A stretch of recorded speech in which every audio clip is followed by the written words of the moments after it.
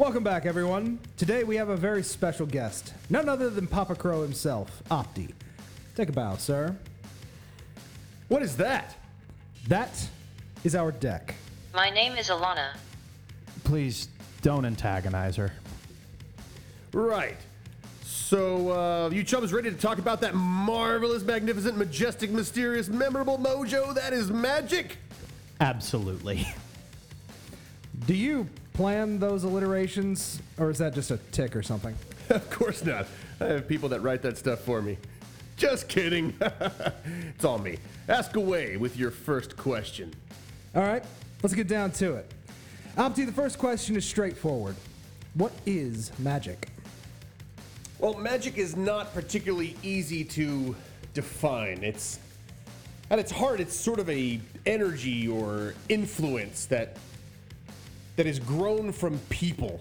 Not in the way like a fungus or cancer or anything like that, but sort of an energy that is created by life itself and forms like a sort of atmosphere around a group of people or around a planet or just basically anything that is alive. And over time, people or things, such as dragons, have learned that they can manipulate that sort of energy and make it do their will. And that's sort of what magic is. Magic is somebody's will grabbing a hold of that energy created by life and mystically making something happen as a result. So, if someone was interested in becoming magical, how would they go about doing that? I'm asking for a friend. Uh-huh, a friend. Shut up. Well, it's really not like that. You can't just become magical, or if you do, it's usually as a result of some sort of demonic pact, which I do not recommend. Many people have gone down that road, much to their chagrin and ultimate death. So, because I like you, I'm just telling you to stay away, and I'm not even going to entertain that sort of thing. But under normal circumstances, becoming awakened is just sort of something you have or something you don't. It might be genetic, although all attempts thus far to replicate it through DNA and genetic replication have been unsuccessful. Just basically, maybe she's born with it. Maybe it's Mageline. Oh. Well, that sucks. When did you know that you were capable of magic? Did it hurt? It did not hurt. At least it did not hurt me. My early experiments with magic, my early awakened self, it did not always go well for those around me.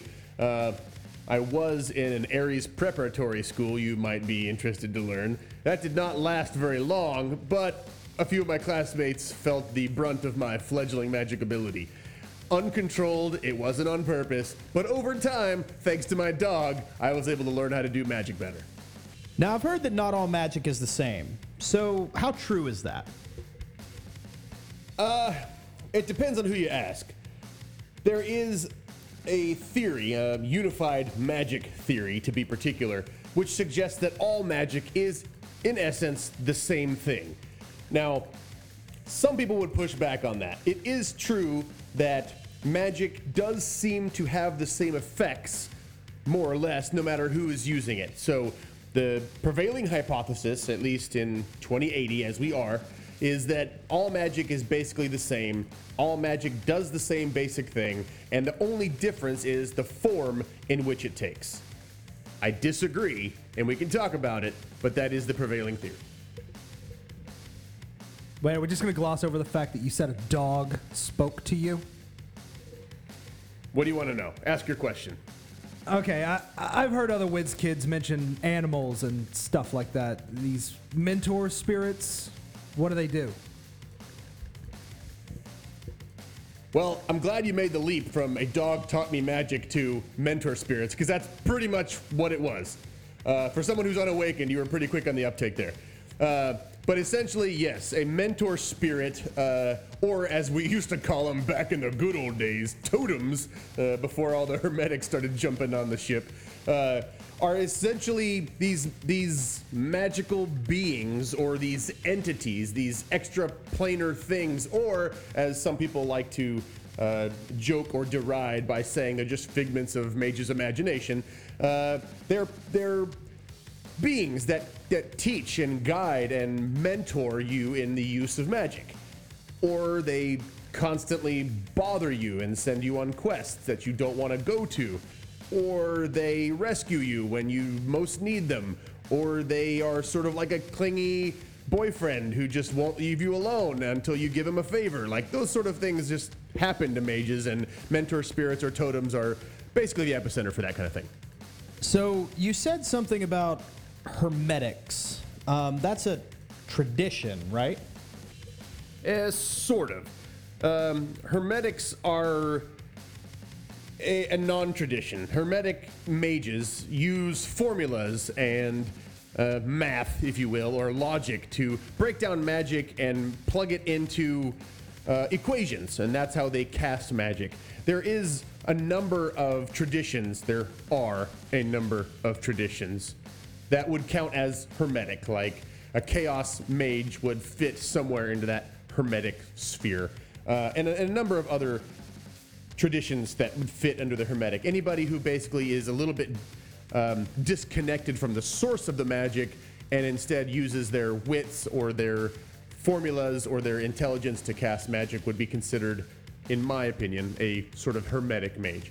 And there's all sorts of different traditions within that, but on the other side of that are your more shamanic traditions, which instead of thinking about it and plugging it into formulas, they feel the magic. They get in touch with the source of the magic and are allowed to cast magic through their relationship with the spirits and the sources behind the magic, which again is why I would suggest that magic is not all the same, even though the effects of the magic are the same. For example, if I hit you in the face with my fist, it might have the same effect as if I swing a cat at you, but the sources are not the same. Those are two different things. Oh boy. Magic just sounds like it's the bee's knees. But what can't it do? That's an interesting question. And I think the best way to answer it is to say that it is only limited by the amount of drain your body can take. Drain is the sort of magical feedback that mages get when they cast spells. If I try to cast a spell that is too powerful for me, it'll be like this intense magical hangover that instantly hits you. Makes you weak, makes you unable to focus. It's pretty awful. So yeah, I think it's limited by that. I could cast a spell, quite honestly, that could end the world, but it would kill me and probably half the people I know in the process. So I try not to channel that much energy. Most people don't. Most people's bodies can't even handle it, to be honest. But yeah, drain's a big problem and a big limiter. There's also just certain hard caps. The powers that be, the people who catalyze magic, have decided that we can't teleport or raise the dead. And those sort of hard caps are just the type of things that Shadowrunners ever since the 2050s have had to put up with. For unknown reasons. Maybe it'll just make our job too easy. Who knows? So, I know that there are items that help mages cast spells, perform rituals, and that sort of thing. What are some of these items, and how profitable of a market is there for smuggling said items? Well, Wolf, I feel like you already know the answer to this, but for the benefit of the people listening, yes, there are a number of magical items that exist in the world. Some, like artifacts, are extremely ancient. I mean, we're talking going back 10,000, 20,000 years, and finding one of those will net you an unlimited amount of money. I guess the unfortunate thing for you and I is that those things don't come along very often. In fact, I've very rarely seen them, and the ones that I have come across were not the super huge, powerful kind, and so I was only able to make a small profit off of them. But there are more common items, such as reagents, which are more available for everyday use. And reagents are mundane things that pick up ambient magic along the way. Say, animal bones, or certain herbs, or rocks that were present during certain magical rituals. And they just suck up magic. And then by collecting these, and maybe refining them, maybe not, you can release that ambient energy as you cast a spell to either enhance a spell or protect yourself from drain. In the same way, there's stuff called foci, or a particular focus, that will allow it retains energy long term. You bind a little bit of yourself to it, and as such, you can cast magic through this particular object, say, I don't know, a wand or a headband, or in my case, my magical bowler hat. And it just enhances your ability to cast magic. It makes it stronger. It gives it certain effects. It just makes life easier in general. There are also bound spells in which you can take a spell and give it to a particular object that will go off. Say, bind a spell to a door that when you walk through it, it zaps somebody with a fireball. Or there's also talismans, which have some sort of effect they give you just by wearing them, like a protection talisman or gauntlets of ogre strength or whatever have you. But yeah, there's certain magical items all over the place, and people who trade in that thing, those kind of things, are called talismongers, which I think is a super awesome name. I wanted to be a talismonger for the longest time just because of the name. It sounded way cooler than fishmonger, which my grandpa was. What is the most important attribute for a magical person to have? Well, I'm going to get a little bit metaphysical here. But the most important attribute that will affect your magic as a magic user is just how much magic you have. The ability for your body or your spirit to channel that much magic is basically static from the time you're born. Now, certain things like losing essence to a vampire attack or getting cyberware can lessen your body and your soul's ability to channel more magic. But other things, such as initiation, can enhance your ability to channel magic. But either way, there's not any good way to measure exactly how much that is, but for all intents and purposes, we'll just call that our magic attribute. As far as other attributes, I would say that a strong willpower is necessary to cast spells, and in particular to protect yourself from the drain associated with spells. And again, it's very hard to quantify how much willpower a person has. I've seen people try to do that before, like they'll write down on pieces of paper what they think that they're good at. I've just never been much for that. I just prefer to talk about it. But if I want to put this in maybe terms that your listeners can understand, if any of you have ever played the Matrix game, Demons and Drug Lords, they have a certain attribute array. I believe it's something like strength, body, intuition, willpower, charisma, logic, and probably a few others. I think there's a certain edge attribute in that game.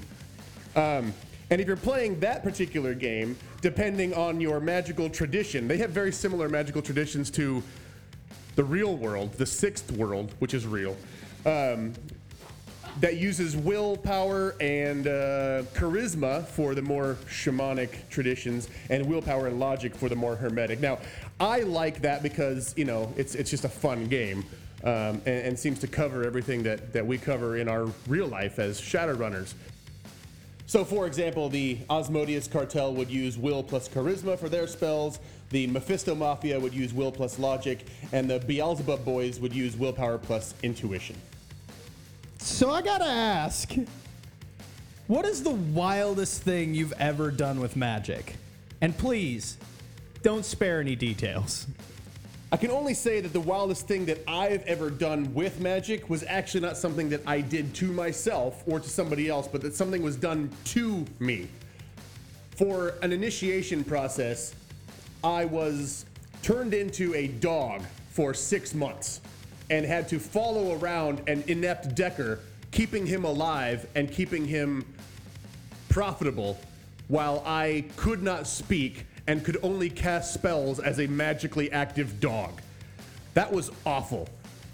I had to sleep in a very small kennel, and the only thing I could do was cast influence spells to get this Dreckhead to let me out and give me dog treats that didn't taste like stale biscuits. But that was 6 months of hell, I tell you. I had quite a misspent youth, but I pissed myself more that 6 months than in any previous time period combined. Before we go, Opti, do you have any advice to give fresh magical Shadowrunners or their mundane teammates?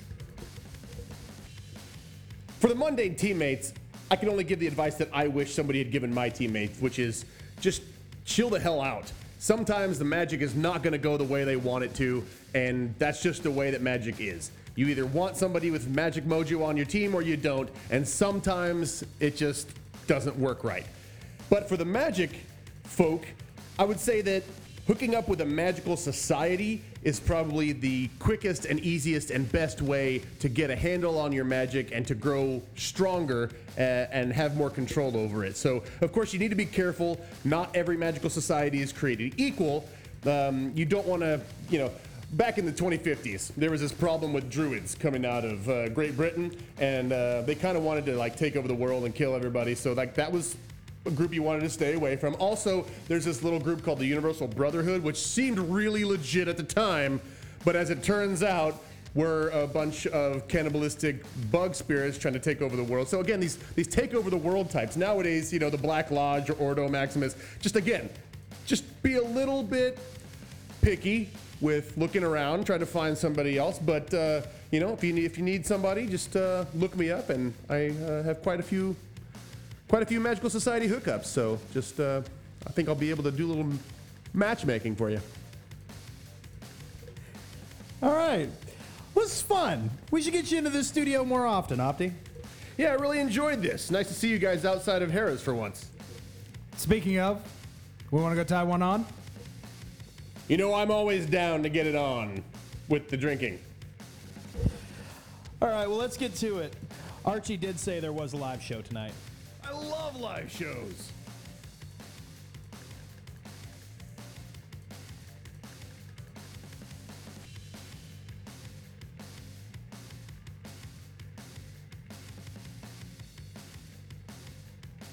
It seems they forgot to close the show. Oh well.